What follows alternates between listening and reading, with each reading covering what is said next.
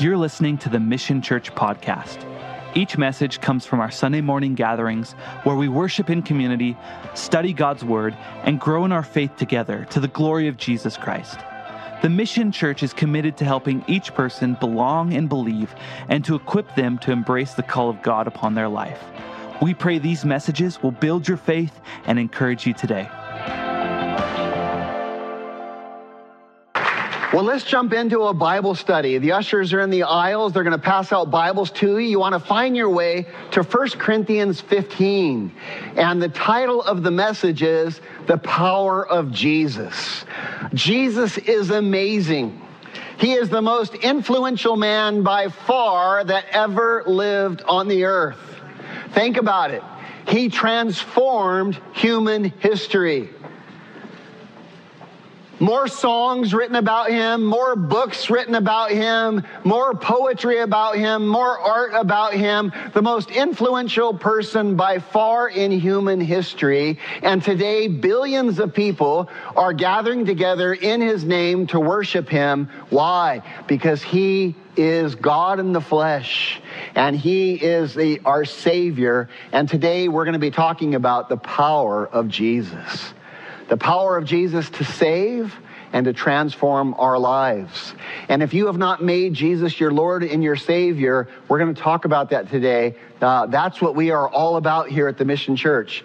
Being disciples of Jesus, being followers of Jesus. A disciple is just a fancy name for a follower of Jesus. And we want to give you the opportunity today to make Jesus the Lord of your life.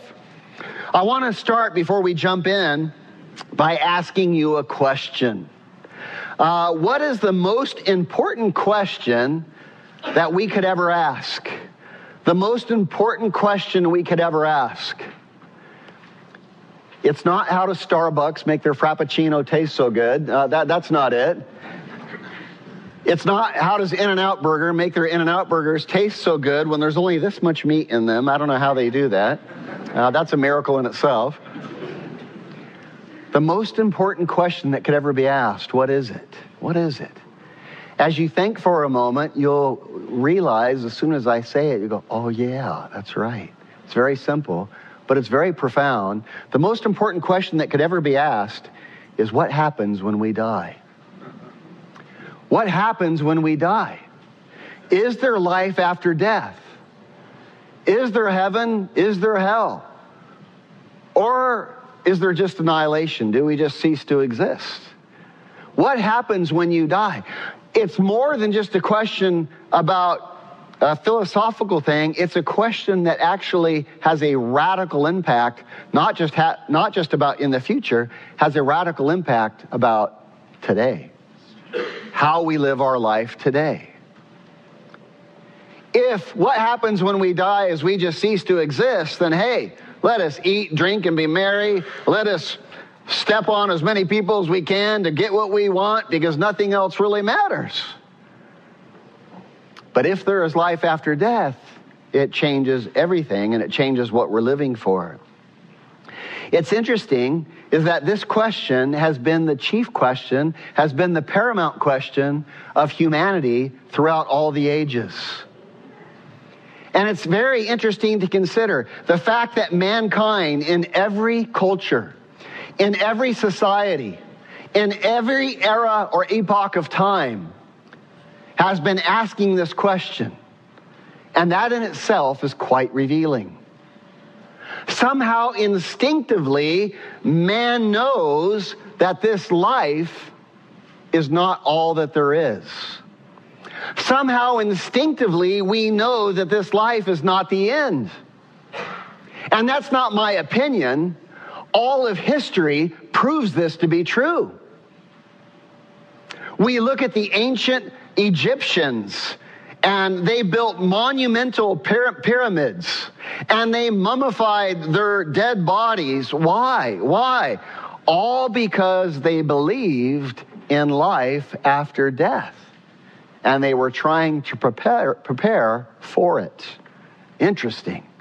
Complex structures. A lot of money, time, and effort devoted. Why? Because they were pondering life after death.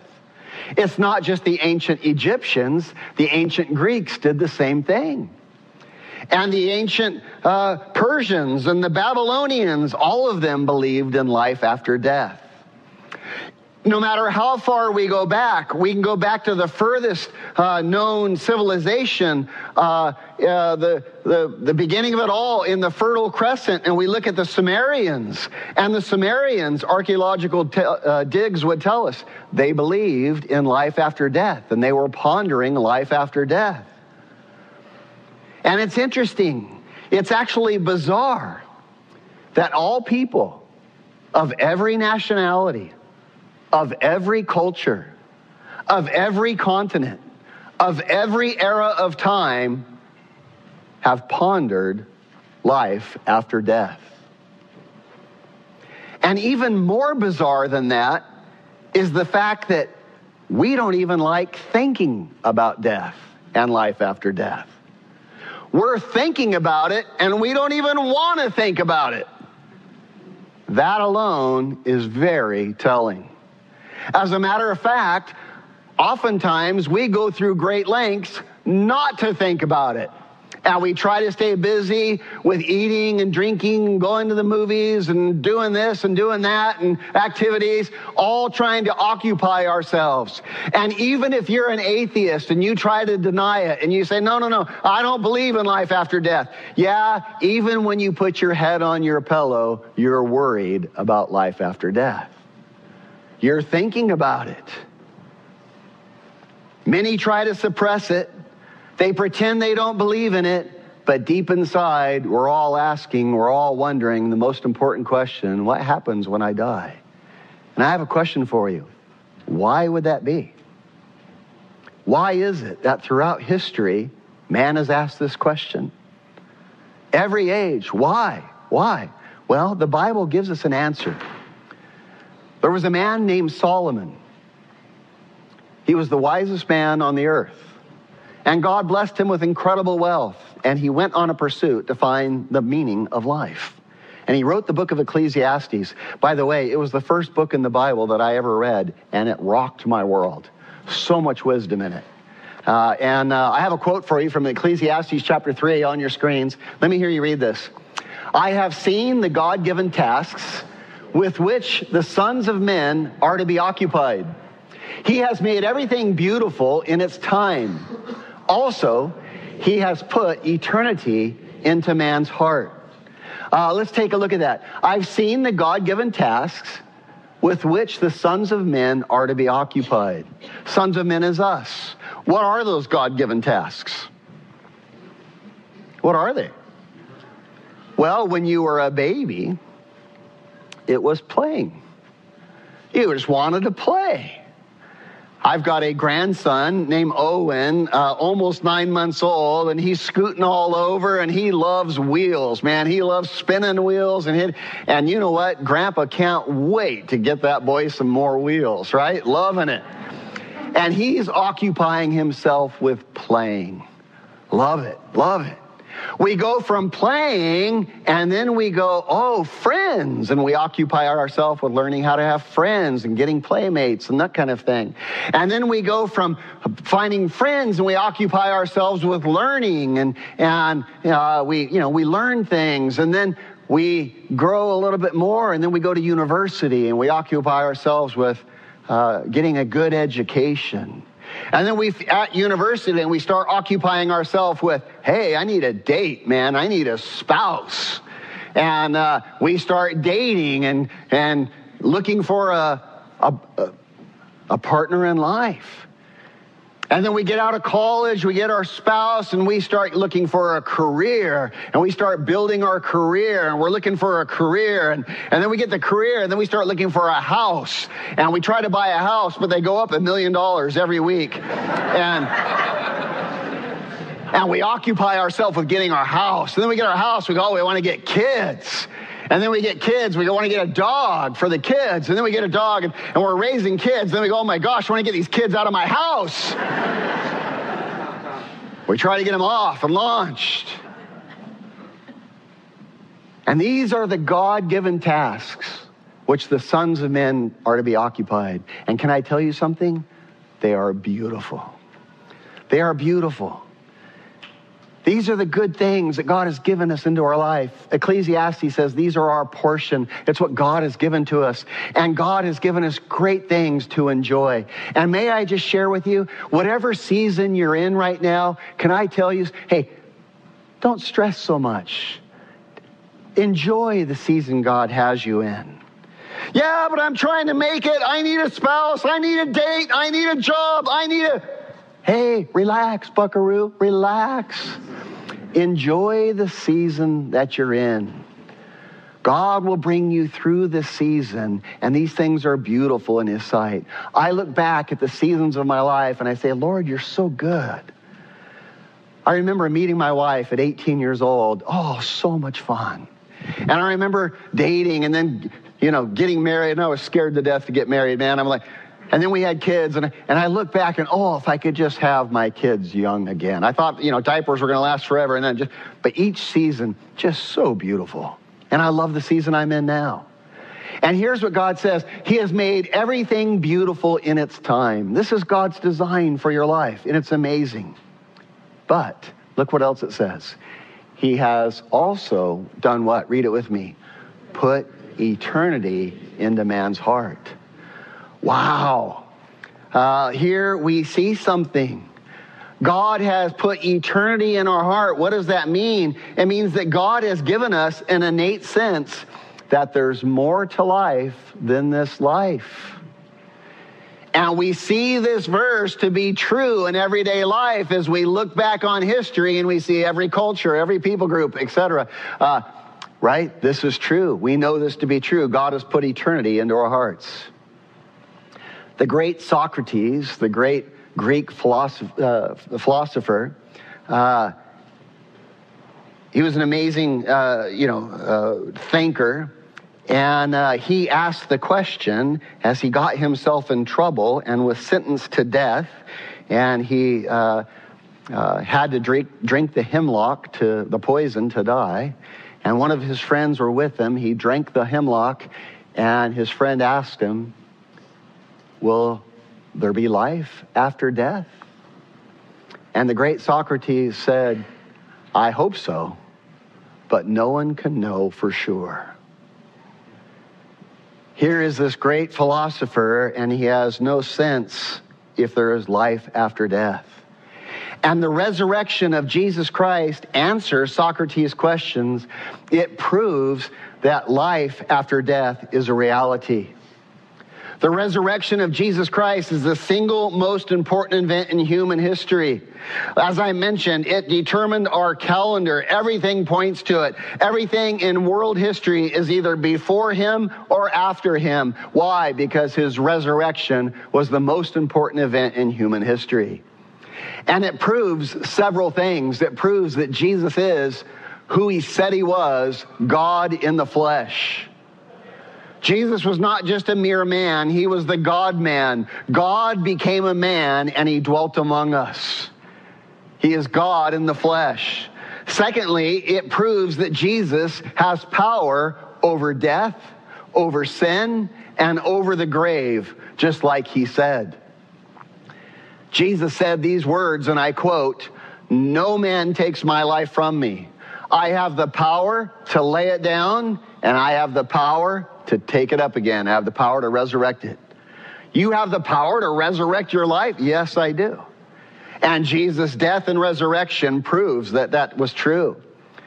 Jesus' resurrection proves that the teachings that he gave about heaven and about hell and about life after death are all accurate and can be trusted.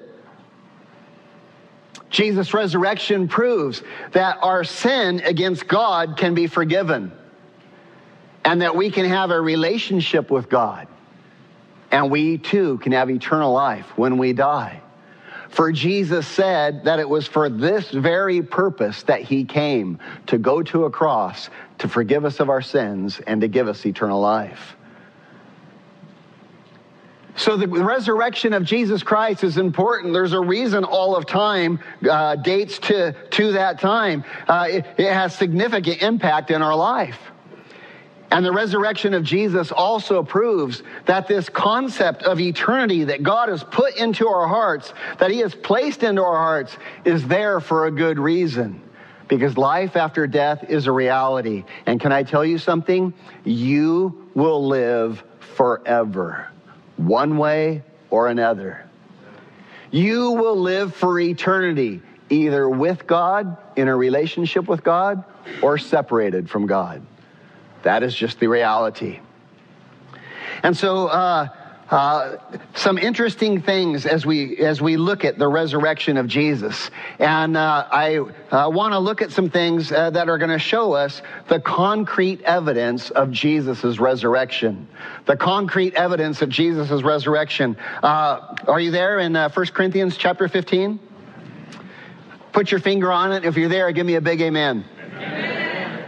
Let me pray for us as we open God's Word. Jesus, we thank you so much that you have such a passionate love for us, that you would become a man, that you would go to a cross, and that you would die on that cross and be resurrected to show us that you have power over sin and death. Jesus, we thank you that you desire to forgive us of our sin against you and to bring us into a relationship with you. You went to the cross to defeat death and to forgive our sin. And so, Lord, help us to know you. Open our eyes right now as we read your word, that we might see the incredible things that are in it. For, Lord, I know it is your desire to speak to us. Therefore, Lord, help us to open our ears and to open our heart, that we might receive what you want to say to your church today. We pray it in Jesus' name.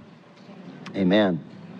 Chapter 15 is an unusual spot for an Easter message, but it is normally you go to the Gospels, but I thought it would be good to look at. Chapter 15 is the great chapter on the resurrection, the bodily resurrection, not just Jesus's, but our resurrection too. We're only going to cover Jesus's today, but if you want to read later on your own, you can. Chapter 15, verse 1, let's read. Moreover, brethren, I declare to you the gospel which I preached to you. Paul says, I'm giving you the gospel once again, the gospel that I previously preached to you, which also you received and in which you stand. What's that? Yeah, we stand on the foundation of the gospel.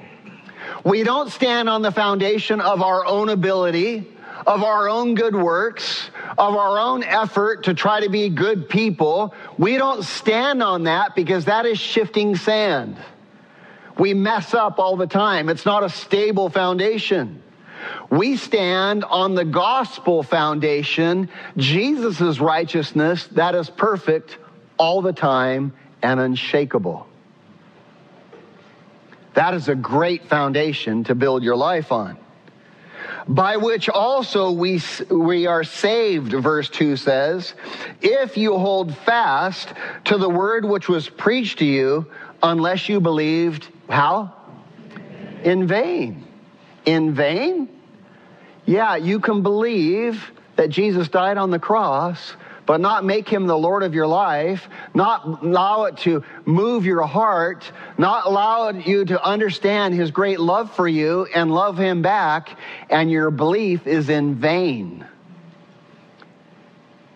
And you think you're going to be right with God because, well, I'm a pretty good person, I'm trying to do good. Yeah, that's a bad foundation, and your belief is in vain. Verse 3, for I delivered to you first of all that which I also received. What's Paul saying? He's saying, listen, I'm only giving you that which I received by personal experience. Paul, his name was Saul. He was the enemy of the gospel. What was he doing, you Bible scholars? What was he doing to the church? Persecuting it. What kind of persecution? Killing Christians. Yeah. And Jesus got a hold of him and said, hey, I want to use your life. I want to save you of your sin. And he says, I'm only giving to you that which I personally experienced, that what I personally received. What? That Christ died for our sins according to the scriptures. If you have a pen, I want you to underline your Bible. It's good to underline your Bible. It's not blasphemy. You can underline your Bible. Underline the words, according to the Scriptures. Christ died for our sins according to the Scriptures. And that he was buried. And that he rose again the third day. And there it is again. Say it with me. According to the Scriptures. Underline that. And he was seen by Cephas. That's Peter. Another name for Peter. And then by the 12. That's the 12 apostles, the disciples. Verse 6. And after that he was seen by over 500 brethren at once, of whom the greater part remain to the present, but some have fallen asleep. What's that?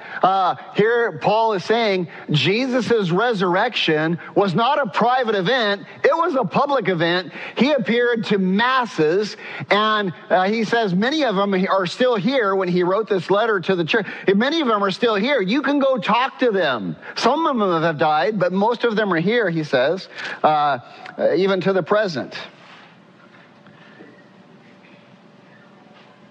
Verse 7. After that, he was seen by James. And then again, by all the apostles. When was that? At the ascension.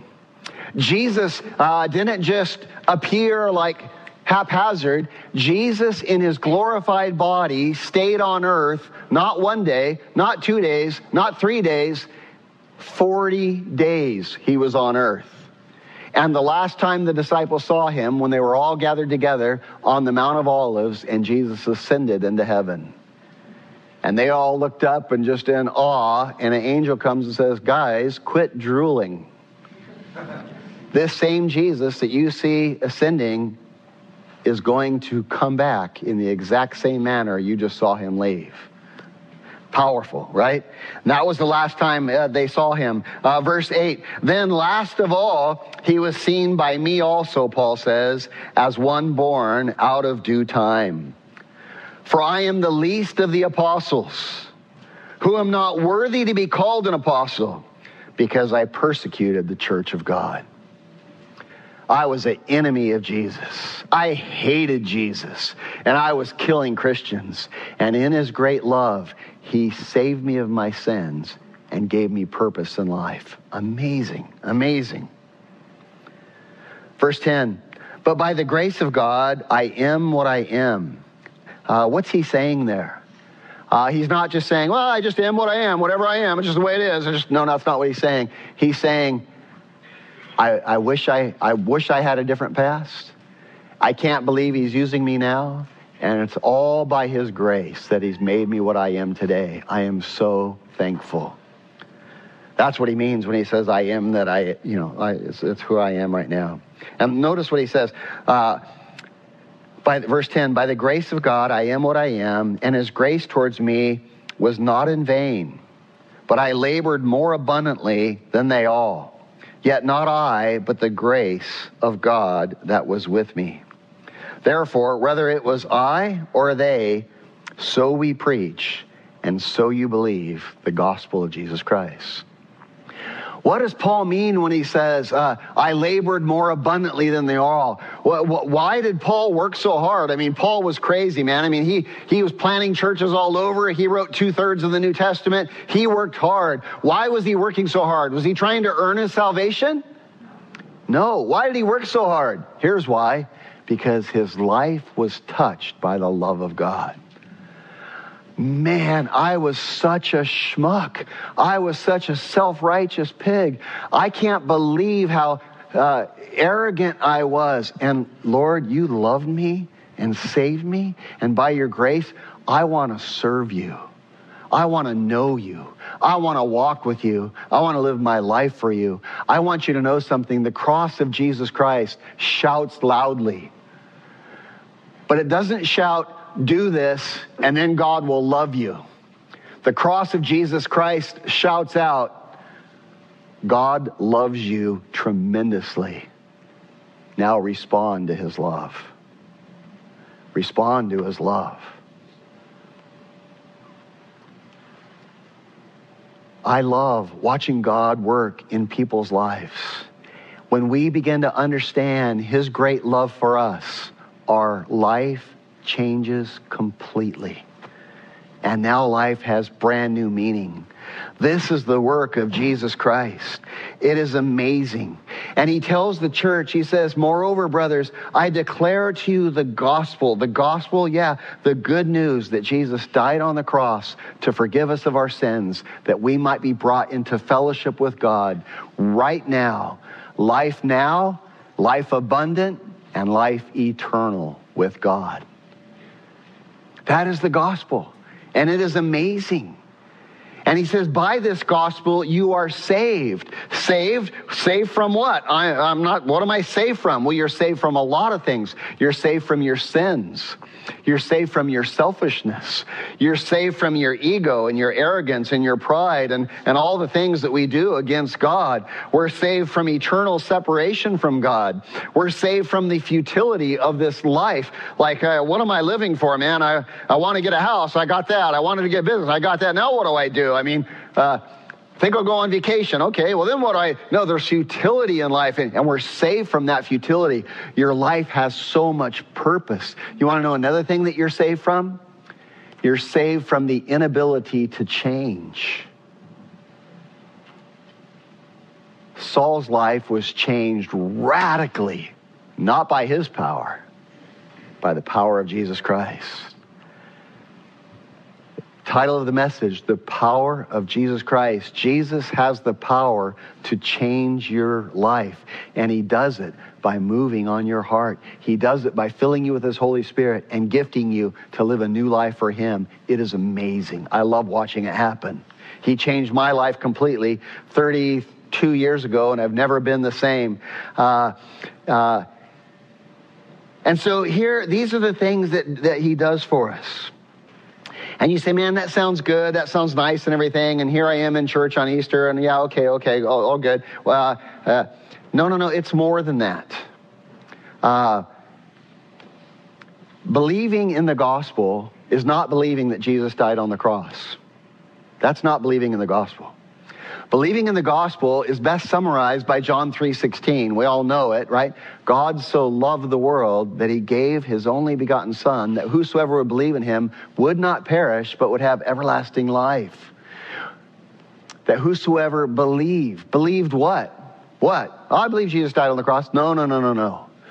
That whosoever believed that God so loved you personally and individually, that God would become a man and go to a cross and take the punishment of your sin, because that's how much he wants to bring you into fellowship with him. And when you believe that, your heart only has one response. I want to know a God who loves me like that. And that is what brings salvation. I want you to come to that place today if you're not there. I want you to know Jesus as your Savior and as your Lord. I've never been loved like that. If you love me that way, I want to know you. I want to walk in your ways. That's what happened to Saul of Tarsus, and that he became Paul. And that's what happened to me, and that's what God wants to do in your life. And you say, okay, that's all good and stuff, but why should I believe? Why should I make Jesus Lord of my life? Paul gives us 3 reasons here that I want to go over with you. Number 1, it's in verse 3, because Jesus died for your sins. Nobody else loves you that much. You are a sinner. You are a selfish, snotty, prideful, arrogant, self-righteous, egotistical, narcissistic. Do I go on? That's us. We sin all the time, man. We cut people off on the freeway. We lie to get what we want. And Jesus died for all of your sins. Jesus did not die because the Jews persecuted him. Jesus didn't die because of Roman persecution. Jesus didn't die because of bad luck. Jesus died on a cross on purpose. It was intentional to pay the penalty of your sin and my sin. That was why he came to this earth. That is why God became a man, to die on the cross to pay the penalty of your sins. And for that reason, we ought to make him the Lord of our life. The Bible makes it really clear. Jesus made it really clear that he was doing this to pay for our sins. 700 years before Jesus came to the earth, Isaiah wrote of this, the Messiah's ministry. And look what he says, Isaiah 53 on your screens. Let me hear you read this. He, that's Jesus, was wounded. In Hebrew, the word wounded is actually pierced. Jesus was pierced on the cross. Let's read it together. He was wounded for our transgressions. He was bruised for our iniquities. And the chastisement for our peace was upon him.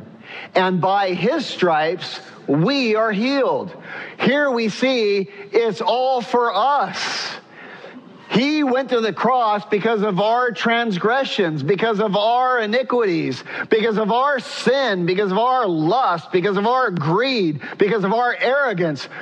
We have a ton of sin, and the chastisement for our sin was on Jesus, and it brought peace to us. And by his stripes, by his punishment, we are healed. Let's go on, the rest of the verse. All we like sheep have gone astray. We have turned every one to his own way. And the Lord has laid on him the iniquity of us all. What's that? Every one of us have turned from what? Turn from doing what is loving, turn from doing what is selfless, turn from doing what is just, turn from holiness, turn from what is right, and we have turned from that and done it our own way. We haven't put God first in our life. We've gone out drinking, we've had radical immorality, we've taken drugs, we've had abortions, all of us have turned from God's path, and we're always living for ourselves. We cut people off, we get angry, we tell them off. Why? Because we've turned from God's path and we've gone on our selfish path. And look at this. And the Lord has laid on him, Jesus, the iniquity of us all. Oh my goodness. Why should we make Jesus the Lord of Lord of our lives? Here's why. Because nobody anywhere is going to love you that much. And when someone loves you that much, to do that for you, man, you ought to listen to them. I think they have good plans for your life. I want you to know the commandments of the Lord are not burdensome. They're not tasks like rules you got to follow and he's just waiting to bust you. No. The Word of God is a lamp unto our feet. It is instruction. It is the way to have an amazing life. And the moment that you come from that deception, when you realize, oh no, God's Word is actually amazing. It's actually really insightful. It's not a rule book to bust me. It's a guide to instruct me. Oh my gosh, everything changes. And when we mess up, no problem. We've got a Savior. He died on the cross. Every sin I ever committed on his shoulders. How amazing. How amazing. I want you to know every sin that you ever committed is going to be punished. Why? Because God is a just God. And God is holy. And a just and holy God cannot just pardon sin. That would be an unjust God. You can't just wink at it. You peed the bed? No problem. We'll pretend it didn't happen. No, it doesn't work that way. It doesn't work that way. A just God judges sin, and every sin you commit will be judged and will be punished, and you decide where. It can either be punished on Jesus' back on the cross, or you can take it full strength, the punishment of God's wrath on your back because you rejected his offering. The choice is ours. God does not make us. I want you to know all humans, all 7 billion of us, all of us fall in only one of 2 categories. You either have your sin on your own shoulders and you'll be punished for it, or you can put your sin on Jesus' shoulders and you can be saved. There are only 2 categories, and everyone is in that one. Which one are you in? Just like there is only two sexes, male or female, there are only two categories. Your sin is on your back or the sin is on Jesus' back. You decide. You decide. The Bible makes it very clear that Jesus died on the cross for our sins. And I want you to know something. The Bible makes it very clear. There are not many paths to God. There is one. There is only one. Why? Because your sin is either on your back or on Jesus' back. Nobody else loved you enough to take your sin. Nobody else was capable of doing it. He's the only one. And Jesus made that very clear. He said, John 14:6, I am the way, I am the truth, and I am the life. And no one can come to the Father, no one can have a relationship with God apart from me. Over and over the Bible teaches this. 1 Timothy. There is one mediator between man and God, the man Christ Jesus. No other way you can come to God. You can't do it through Mary. I'm not against Catholicism, but you can't come to God through Mary. You can't come to God through good works. You can't come to God through self-effort. Your sin is either on your shoulders or it's on Jesus' shoulders. You decide. There is no other option. It says that Jesus died in verse 3. Jesus died for our sins according to the Scriptures. Jesus died. I want you to know he died for our sin. He did not swoon and resuscitate, as some teach. There's a group called Christian Scientists. It's the biggest misnomer in the world. They're not Christian and they're not scientists, right? Crazy. What a lie. And they say Jesus didn't die on the cross. He swooned. He resuscitated. No. Islam, by the way, Jesus didn't die on the cross. As he was going to the cross, God rescued him and gave him a clone, someone who took his place, and a criminal, and that person went to the cross and Jesus went free. Yeah. Not all religions teach the same thing. We're not worshiping the same God, not in a long way. There is one way. Jesus said, I am the way, I am the truth, and I am the life. Jesus died for our sin. He didn't swoon. He didn't recover. He was severely beaten. He was scourged with a whip. It had a cat of nine tails on the end. We talked about it in our Good Friday service. The skin on his back completely removed. The muscle completely destroyed, ripped into shreds. He was just almost completely bled out. It's amazing he lived through it. He was then put on a cross. Spikes were put through his hands. Spikes were put through his feet. He did it all willingly for you. And then he died, and a Roman soldier thrust a spear into his side. Blood and water poured out. The pericardial sac around his heart completely ruptured with a spear. Jesus died. And he did it for our sins. He was buried. The Roman governor, Pontius Pilate, secured the area, put a squadron of soldiers around it, put a government seal on the tomb, put soldiers guarding it, so that if that seal was even as much as tampered with, you would be killed.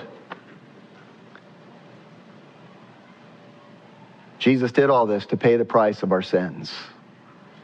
And we ought to make him the Lord of our life, because that is incredible love. He did all of this so we could have a relationship with God and an eternal life with him. And we should make him the Lord of our life for that reason. The second reason we should make him the Lord of our life, Paul tells us here, is because his life, his death, and his resurrection were foretold in the Scriptures. I had you underline these words, according to the Scripture. Here's what that doesn't mean. Oh yeah, well the Bible tells a story that Jesus died and went to the cross. That's according to the Scripture. It was written in the... No, that's not what that means. What that is saying is that before Jesus ever came to this earth, his life, his death, and his resurrection were foretold hundreds of years in advance, centuries in advance, thousands of years in advance. As a matter of fact, they were told, it was prophesied, it was foretold from the beginning of time.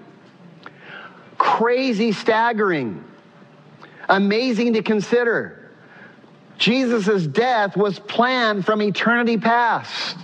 The Bible says that Jesus was the lamb that was slain before the foundation of the earth. That doesn't mean that he went to the cross before the foundation of the earth. It means it was planned out long before God ever made the earth and made man. God knew that we would be sinful, and he made a provision for our sin. And I want you to know something. This is remarkable. The entire Old Testament points towards a Messiah, points towards Jesus. The whole Bible is about him. Every story in the Bible is about him. And the Bible says that over and over and over again. The Bible is about Jesus. Psalm 40 is a psalm written as in first person from Jesus' perspective. I already read to you Isaiah 53, right? Written 700 years before Jesus. And yet written in such detail that you would think it was written after the fact. I would encourage you, read Isaiah 53 on your own. And you would read it and you'd say, there's no way this was written 700 years before Jesus. No way. It was written after Jesus. And there's liberal scholars who say that. But you want to know something amazing? In our lifetime, an archaeological discovery was found. Do you know what it was? It's called the Dead Sea Scrolls. In the Dead Sea Scrolls, there were thousands of parchments of ancient scripture. The biggest scroll in the thousands of scrolls that were found, the biggest scroll, do you know what it was? The book of Isaiah, the entire book. It was a 24-foot scroll. I've seen it with my own eyes personally when I went to Israel. A 24-foot scroll, and guess what it has? The entire book of Isaiah. And that scroll dates 200 years before Jesus. The book of Isaiah was 700 years. That's a copy of the book of Isaiah, 200 years before Jesus. What am I getting at? The whole book of the Bible is about Jesus. God foretold all these things from the beginning of time. That's what he was doing. Here, Psalm 40 on your screens. This is Jesus, first person, speaking in the Old Testament. Read it with me. Sacrifice and offering you did not desire. Burnt offerings and sin offerings you did not require. Stop there a second. What? Yes, you did. You said you want sacrifice offerings, you want burnt offerings, you want sin offerings. God said you have to slaughter animals, confess your sins on that animal, and symbolically your sin would be transferred on that animal. Then that animal would die for the sin in your place. God, you did require that. What do you mean sacrifice and offerings you did not require? Well, let's look what he says. Then I said, behold, I come. In the volume of the book, it is written of me. In the volume of the book? What book? The Bible. The volume of the Old Testament and the New Testament, it's all about Jesus. Let's go on. I delight to do your will, O my God, and your law is written on my heart. That's the Messiah speaking. I have proclaimed the good news of righteousness to the great congregation. Good news of righteousness, that's the gospel, that I'm going to go to a cross, I'm going to take the penalty of your sin, I'm going to give you forgiveness, divine forgiveness, and eternal life is a free gift. Wow, there it is in Psalm 40. And you say, well, what do you mean sacrifice and offering you did not desire? You ordered it. Yeah, but I never wanted it. I just wanted to show you what I was going to do through the Messiah.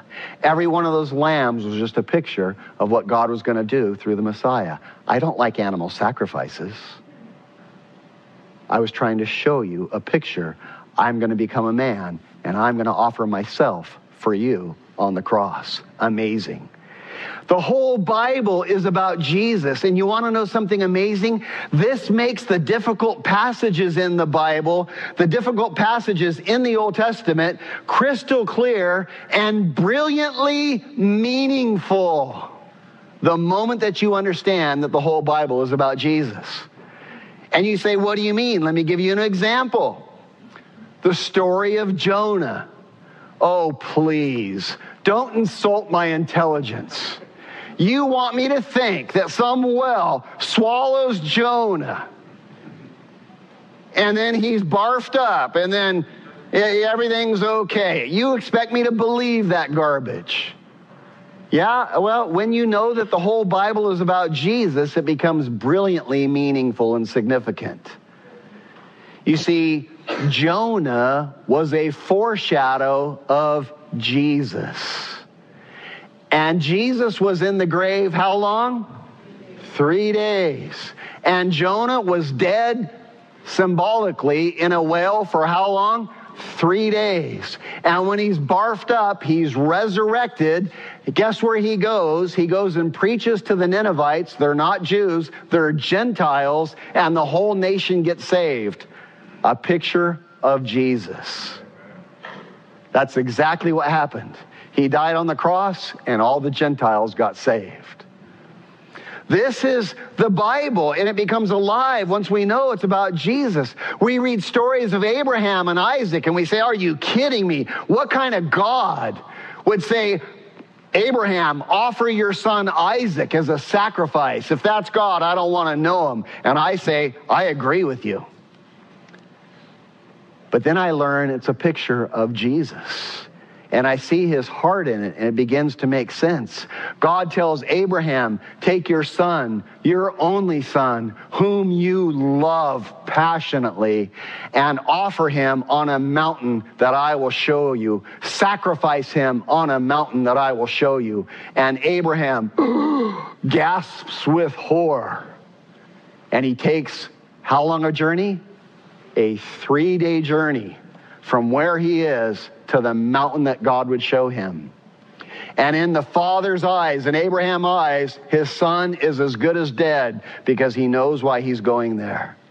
And he takes Isaac. He's a man. He's fully grown. And he takes him up to the altar, to the mountain that God shows him. And he says, Father, here's the wood for the sacrifice. Here's the knife for the sacrifice. But where's the sacrifice? And Abraham answers, God will provide himself a sacrifice. Prophetic words come out of Abraham's mouth. God will provide himself a sacrifice. And there on Mount Moriah, Abraham goes to offer his son. Mount Moriah just so happens to be the exact same mountain where Jesus was crucified. The very spot. And Abraham goes to offer his son to sacrifice him, and God says, stop. And he spares him. And he provides an animal that is caught in the thicket by the horns and the wheat in a bush, and he sacrifices the animal. And here's the story. God hates human sacrifice. He would never allow it. He was showing a picture. This father didn't have to give his son, but there's another father who will give his son on this very spot, and he'll resurrect after 3 days. It was a picture of Jesus. The whole Bible is about Jesus. All the Old Testament sacrifices were pictures of Jesus. When the children of Israel left Egypt, remember they were in bondage in Egypt. You remember that? When they left Egypt, how did they leave? They left on Passover. What did they do? They had to believe something. This was the first Passover lamb ever given. They would confess their sins on this animal, and they would put the blood over the door of their house. They were to put it across the top of the door and down the 2 lintels, the 2 doorposts. That would make 2 crosses. And in the morning, they were set free. Egypt is a picture of the world, the sinful world. Slavery is a picture of our bondage to sin. And they were delivered from the bondage of sin and from the world and led into a promised land by the Lamb's blood on the cross. Amazing. The whole Bible is about Jesus. And why should we make him Lord? Well, because the whole All history foretells him. And let me tell you something. When for thousands of years, God says something is going to happen, and then when Jesus comes, he says it's going to happen, and he foretells, I'm going to be killed, I'm going to be crucified by the Romans, I'm going to rise from the dead on the third day, and it all happens exactly as he said. You might want to worship that person. They're God, right? You might want to make him the Lord of your life. I think he has good plans for you and knows a little bit more than you do. The third reason we should make Jesus Lord tells us because he was risen from the dead according to the scripture. Or in other words, because he's alive. He's a living Savior. How did he rise from the dead? How does anyone rise from the dead? That's not possible. Here's how. Death could not hold him because he was God in a human body. He has power over death. Jesus is alive and he has power over death. Death cannot hold him. Physical death and spiritual death, he has power over both, and he can give life to whoever he wants. Can I tell you something? Grasp this, tune in, really take this in. Physical death is just a servant of God.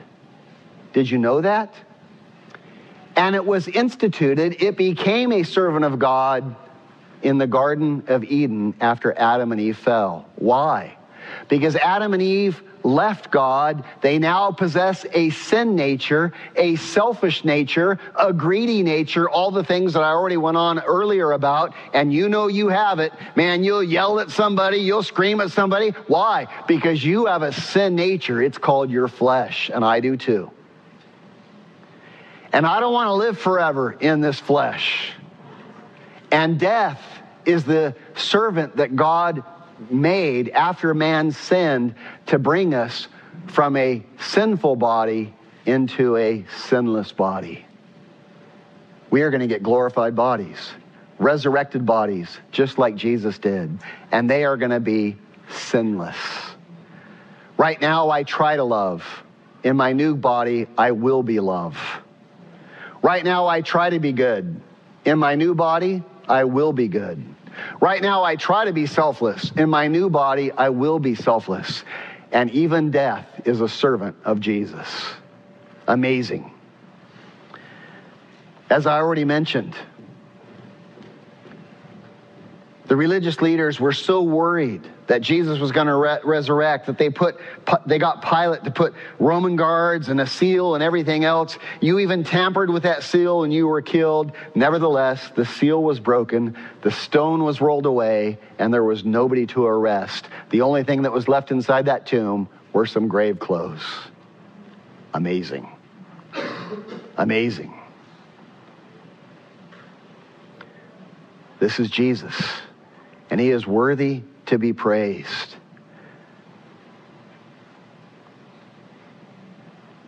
There is concrete evidence of his resurrection. The passage goes on and it talks about all those who saw him. It talks about Peter. Peter? Jesus appeared to Peter? Why Peter? Peter, what did Peter do right before, when Jesus was getting beaten, whipped, and scourged, and hit in the face? And what did Peter do? Denied him 3 times. And when Jesus resurrected, he couldn't wait to go see Peter. Why? Because he wanted to bust him? Because he wanted to judge him? Because he wanted to say, what the heck were you thinking, man, denying me? Why? Why did Jesus want to go see Peter? Here's why. Because Peter was despairing of life. He felt like such a loser. He felt like he had messed up so bad. He knew how sinful he was. He knew how wretched he was. And he thought life has no purpose. I ought to just throw in the towel.